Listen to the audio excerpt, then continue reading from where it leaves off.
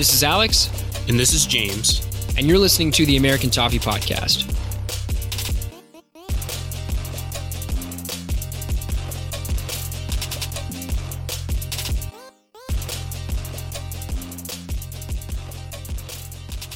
What's up, everybody? Thanks for joining us. It's just James and I this time. However, James was lucky enough to go to the My Premier League Morning Fan Fest in Boston on a whim this weekend. James, how was that? It was overall, now looking back on it a day later, a really, really cool experience and a really cool event. If you had asked me at 11 a.m. yesterday, I would have said it was a miserable experience. Or saw the Twitter. Yeah, or saw the Twitter. If you're following on Twitter, you could see my anguish unfold in real time. So Friday night, my buddy texted me and said, "Are you going to the Fan Fest tomorrow?" And Alex you'd been texting me, telling me about it, and I was thinking about going down, and I didn't really know where I would stay or figure that stuff out. And he was like, "Hey, I have an Airbnb." So I was like, "Okay, I'm just going to go." So I drove down at like 9 o'clock, got there at like midnight, went straight to bed, woke up at 6 a.m., took the subway across town to the Cask and Flagon, which is right by Fenway Park. It was a cool location. We get in line, and there's two lines. And apparently they had this system where if you were affiliated with a supporters group, there was like a special code that you could get that would essentially give you a QR code for VIP access. So we get there at like 7:30. We're waiting in line. The line's moving real slow. And so me and my buddy go and grab coffee and come back, and the line hasn't moved at all. By like 9 a.m., the QR code people start showing up in full force, and they're like a separate line. So people were like getting in line and moving past us and getting in while we're just like standing still. And the staff was basically ignoring the other line and like not really communicating with us, which was frustrating. By like 11 a.m., we were at the front of the general admission line. Meanwhile, I'm watching people who were at the back of the other line walk in before me. And one of the guys I was with is a Man U fan. So at that point, the Man U game was about to start. So we literally like walked out the front of the general admission line, went to a bar, watched that game, came back and got into the bar for the 1:15, like right before Everton kickoff. And it was a really, really cool event inside. They had like free merch, they had food, they had like FIFA hub set up for people to play. They had an airbrush station to get like an airbrush logo. All in all, really cool. And then watching the game with the Boston Evertonians and then the miscellaneous out-of-town people like me was a really cool experience. A lot of songs, and nice to like the West Ham fans were basically standing amongst us, but like opposite us watching the TV. And at the start of the game, they tried to do their little blowing bubbles song and like singing, and then lame. Kurt Zuma's resounding header in the 4th minute kind of shut them up. And then it just was utter dominance from there. And it was really cool to see the NBC Sports announcing staff, Rebecca Lowe, Kyle Martino, those guys. They were like right in front of us. The stage was right in front. And yeah, overall, it was very cool. Met some cool guys. Had a really cool conversation with actually a Newcastle and an Everton fan who were talking about how they used to teach English in England. And one of them said that when Marcus Alonso was like 15, they were like giving him English lessons, which was kind of like random, but cool to like those kinds of connections. And yeah, it was very cool. If you have one nearby in your area coming to your town or within a couple hours of you, I highly recommend going. Really unbelievable for me to see the width, or like I saw every single Premier League team, someone wearing like merchandise or logos, which was kind of surprising for me. Like I saw a lot of Crystal Palace stuff, which is random, but you wouldn't expect. Saw a lot of like everyone, even Cardiff fans, and I saw a couple Huddersfield people. So salute to those American Huddersfield fans. Truly, like we think we have it bad as Evertonians. I can't even begin to imagine the depths of despair. Especially, the day they get relegated, they show up to the Fan Fest. Just that's awful. Kind of brutal. But yeah, it was really cool to see like thousands of people and all super passionate about the sport.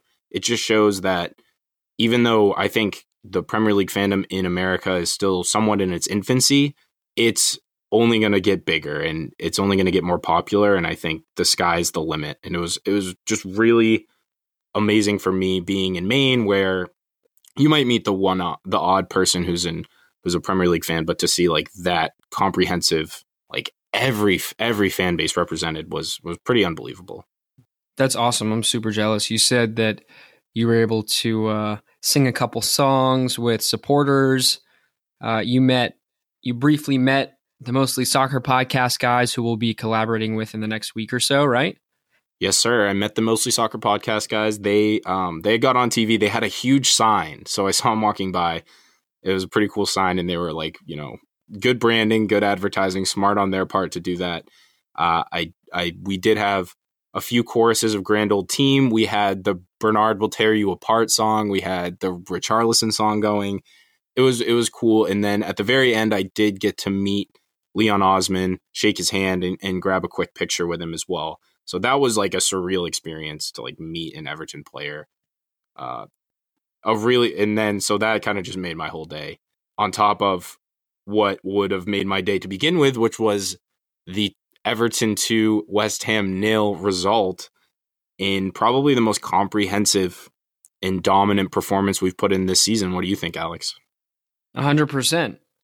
It was, I don't think anyone expected it. I mean, I'm just kind of sitting there like relaxed. It takes a couple minutes. It takes 10 minutes or so for you to really get zoned in on the match and kind of the way it's shaping out and the flow of the game. But pretty much immediately, Kurt Zouma just had a header off the Gylfi Sigurdsson corner, straight down, bounced up past the defender's head, and we were kind of flying from there. I mean, I was surprised that I thought, we talked about this.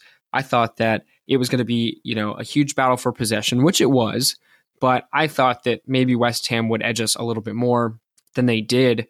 And at the end of the day, we usually see our players, or at least in the last couple of years, they come back from international break. And even if we had momentum previously, we show up like we've never met each other before. And, whether that's fatigue, that's just mindset, I don't know. But this time around, they looked like they were there to get 3 points. And it was awesome to watch.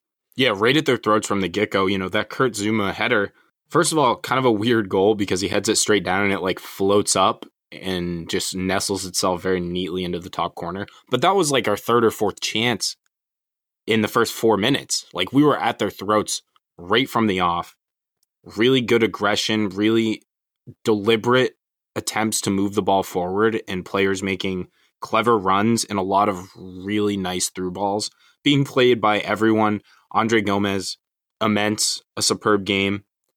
Idrissa Gana Gueye, I thought, played some really, really nice through balls, and Calvert-Lewin was looking to make those runs in behind, which is something that I think our strikers really haven't done a ton of this year, and it's something Calvert-Lewin has as a strength. But in addition to the runs in behind, he knew when to come short, when to hold the ball up, when to get our wide players involved. Can't speak highly enough of Bernard, who deservedly got man of the match. So clever. Finally starting to see, I think, what his pinnacle is as a player. Yeah, and I saw the picture of Bernard cheesing real hard with his man of the match module. I don't know what else you would call it, his block. But a lot of the players on social media posting about him or for him or commenting, and quite a few of them talking about how he is their favorite player and that sort of thing. And I think it shows how impressive he is to the team themselves also. But more importantly, he got his first Premier League goal. And that is something that himself, Marco Silva, has talked about. The fact that he just needed it is a huge mental block. And I think it's a huge weight off his shoulders moving forward too. Yeah.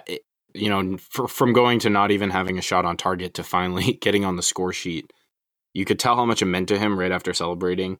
He seemed, you're right, spot on with the weight off the shoulders. I think it's something he'd probably been incredibly frustrated with, having not scored, but been dishing out assists, been doing a lot of good, positive things in wide areas. And it all kind of culminated in a really, really class performance today. And you see that when Richarlison, the right side for us has been so inconsistent with Theo Walcott this season, and now with Richarlison, it gives us such a nice balance. And there were spots in the game where we were able to deliberately attack down the left and then also attack down the right. And it seemed like West Ham were completely disorganized and not able to cope with the comprehensiveness of our attack, if that makes sense. It does. I mean, so the way I kind of perceived it, right? It seems, or it's felt throughout the season, that we have favored our left-hand side because no matter who's playing there, Richarlison or Bernard, they'll tuck in, and that gives Luka Dean, full freedom on the flank to get forward. Now, we know that Seamus Coleman is capable and prefers to play the exact same way. However, most of the time, Walcott has been playing on the right-hand side, and Walcott, unlike the other two, stays wide. And when he stays wide, it does not allow Coleman to move forward or play interchanging passes as much.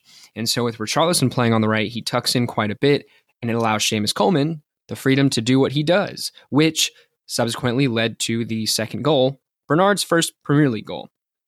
Now, the other thing, though, about the right-hand side, Seamus Coleman pretty much had Marko Arnautovic in his pocket the entire second half until he was subsequently subbed off. I mean, it was phenomenal to watch. Seamus Coleman, that was his best match, I think, of the season and maybe in the last year and a half or so. Yeah, he was great. He was doing everything we've come to expect or hope from Seamus Coleman. I'll go on record and say that earlier, not too long ago, I was saying that I was okay with John Joe Kenny stepping in as our starting right back for the rest of the season. Coleman has redeemed himself and really set the bar very high again for himself, showing that he is still the player that we had for years, though the pace and some of his attributes may be starting to decline with his age. He is still a class player, and he showed that today. And the crossing thing is something that he's come under a lot of stick for, his inability to be a consistent crosser. But today I thought that, obviously the assist to Bernard was very, very good after some excellent build-up play as well. So hats off to Seamus Coleman. The other thing that stood out to me was just the resilience and domination of the defense. Like West Ham had 3 total shots, and I thought Michael Keane and Kurt Zouma, that partnership looks like, just steel. Like they didn't give West Ham a sniff. Kurt Zouma elevating in the air on top of getting the goal, had several brilliant headers, clearances, and Michael Keane looks as calm and assured as ever and shows why he's starting to be considered for a spot in the England side. Right. Let's not sugarcoat it.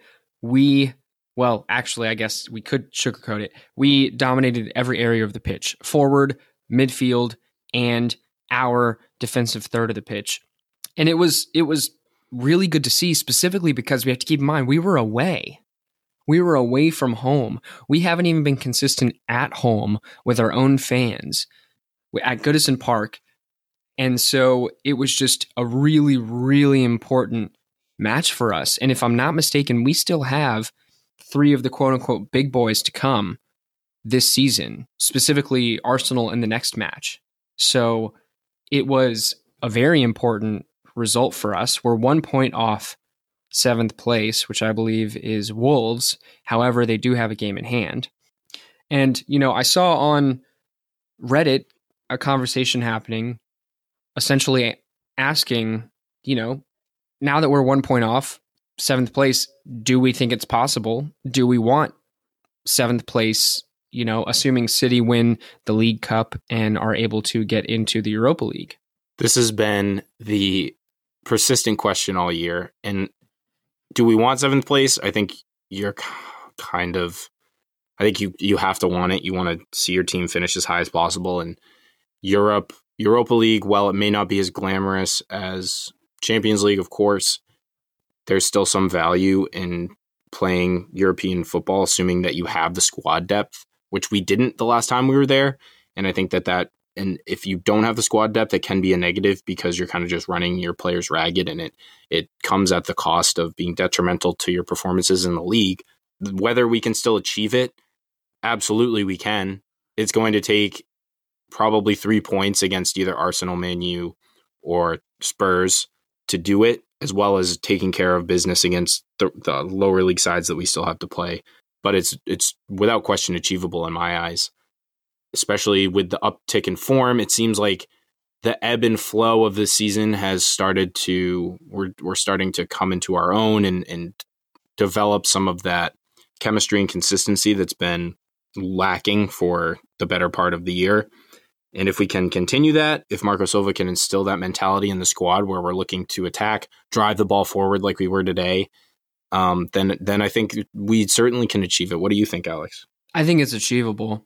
And at the moment, after beating Chelsea at home 2-0, beating West Ham away after an international break, mind you, I think that it's really, I mean, it's in their hands, which, I mean, that's pretty easy to say, right? It's always in their hands, but they can achieve 7th place if they want it bad enough.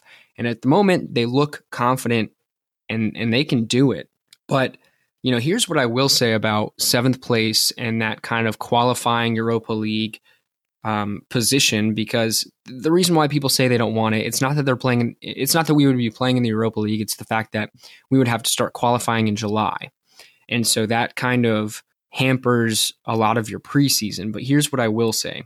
Preseason is very important. Don't get me wrong. And during the season, you essentially have no time. And this is what Marco Silva was saying just this last week in an interview. You don't have time during the season. There's just the next match, right? And if you have 5 days between each match, you know, days of recovery and that sort of thing, and then a little bit of training, it's not some just never-ending amount of time that you can use and prepare and that sort of thing. Point is, I don't think that 3 weeks in July working on qualifying for the Europa League is going to make or break the team. Because by that logic, if you think it will, then you essentially shouldn't anticipate your squad making or earning 7th place the next season, regardless of Europa League. Because if your squad can't handle 2 or 3 weeks in the off season to qualify against teams that have the budget for their entire squad that we spend on one player on the lower half of our wage budget. You know what I mean? It's if you can achieve it, you need to get it. And it's not an excuse. It's not an excuse if you're qualifying in July, you go and you do it. I agree with that, but I do think that it's going to depend heavily on the business that we're able to do in the summer. And Marco Silva has gone on record saying that we want to get our business done early. If we're able to do that and we can sign 3 or 4 players by the time the qualifying begins, I think we're in a really good position. But again, if you don't have the depth and you're playing on a Thursday followed by a Sunday or a Monday game, it becomes a question of squad rotation. And do you have 2 players at each position that you can rotate in periodically that you feel comfortable playing? And I don't think we have that depth right now. Definitely not in midfield, probably not on the wings. Striker, huge question mark. Even center back is an area, like the whole squad still needs depth. We have a very good first 11. I think the 11 that started yesterday, we may see Ghana leave in the summer. I don't predict if we can sign. I think Gomez is a priority signing, probably our number 1 priority signing. But then it becomes supplementing those players with quality players to back them up. And if we can achieve that, then there's no reason we couldn't get into Europa League qualifying and qualify for Europa League and also give it a go once in the competition itself. Okay, so to wrap things up about the match yesterday, we know Bernard got man of the match. He gave a fantastic performance. But James, who would be your man of the match otherwise, and why? I mean, Andre Gomez is the easy pick, but I really thought that Idrissa Gana Gueye did everything well, and I think he deserves a lot of plaudits for his continued professionalism after his failed move to PSG. I think, and I saw this on Twitter, I can't remember who tweeted it, so sorry for not attributing my sources, but you look at a player like Marko Arnautovic, who was denied a move in January, and we know that his history indicates that he's probably a bit of a selfish player. I think Ghana embodies the exact opposite, a consummate professional and a team player, and he had 9 tackles yesterday. I don't know exactly how many interceptions, but continues to set the bar high, which as a professional, that's what you need to do, because if your levels drop, then no one's going to want you if you want to move away. And it's something that similarly, like Ademola Lookman came under criticism for, like, if you don't get your move, you can't sulk. You have to continue to play at the level that you were playing at previously, because otherwise you're not going to get another chance at a move. So even if that's his end goal, to move away from Everton, as long as he's putting in shifts and playing for the shirt, I'm totally okay with it. So I'm going to go with Ghana as my secondary man of the match, but Bernard would definitely be my top.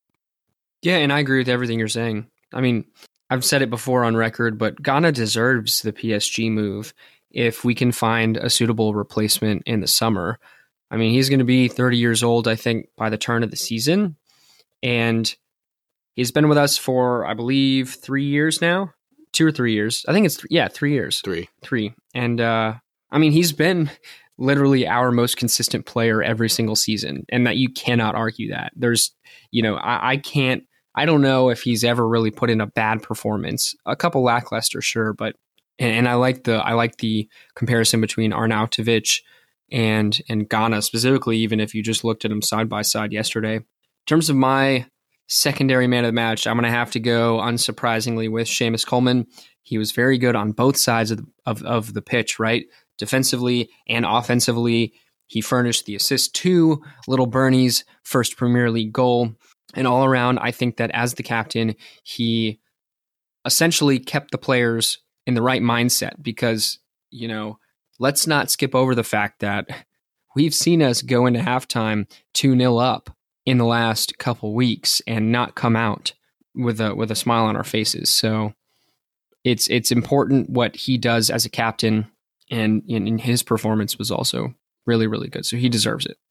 Yeah, absolutely. And on that note of the capitulation, like, I was hesitant to feel comfortable with up 2-0 or up 1-0 just because of the Newcastle game, the Millwall game, very much still fresh in the mind. And the West Ham fans being at the bar, like, they were feeling somewhat confident that they'd be able to come back.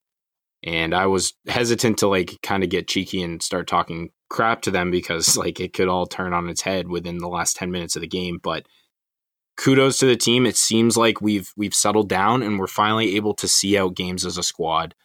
And we're not letting teams even get like a sniff, because if they get a good shot, they get one goal, then all of a sudden you're on the back foot, and we're just not allowing that. We're putting our foot down saying, look, we're up 2-0, we're better than you, we're going to dominate, and we're going to shut this one out. And now it's 3 wins in the last 5, and I believe it's 4 clean sheets. So just all around positives coming up for the Blues, and if we can continue this momentum, big if, because the consistency is obviously our biggest issue, then I see no reason why we can't get that 7th place.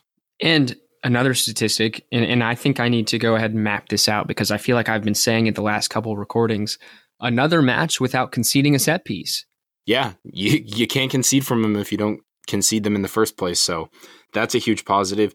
I think the question is how much of this performance can be down to us being dominant and how much can you attribute to West Ham just playing poorly. I know they changed their lineup significantly from what Tony predicted on the preview show, and it was weird. They were just very exposed at the back. I thought Pablo Zabaleta got torn to shreds, and so you can say somewhat that West Ham didn't show their best, but that's still a team that, as Tony said again on our preview show, they haven't lost at home since like December, and so we really put the game to them, and they didn't have an answer for really anything that we tried to do. So credit to the players, credit to Marco Silva, all around positive performance. A great day for me personally, watching my first match with like a big group of fellow Everton fans, and I'll remember this one for a long time. I'm glad you got to experience it as well, James, and luckily it was a good result so that you have fond memories all around for yesterday. Nonetheless, thanks for tuning in. Look out for our Arsenal pre-match coming up in the next couple days. That'll be a big one because in recent seasons, Arsenal seem to be our bogey team.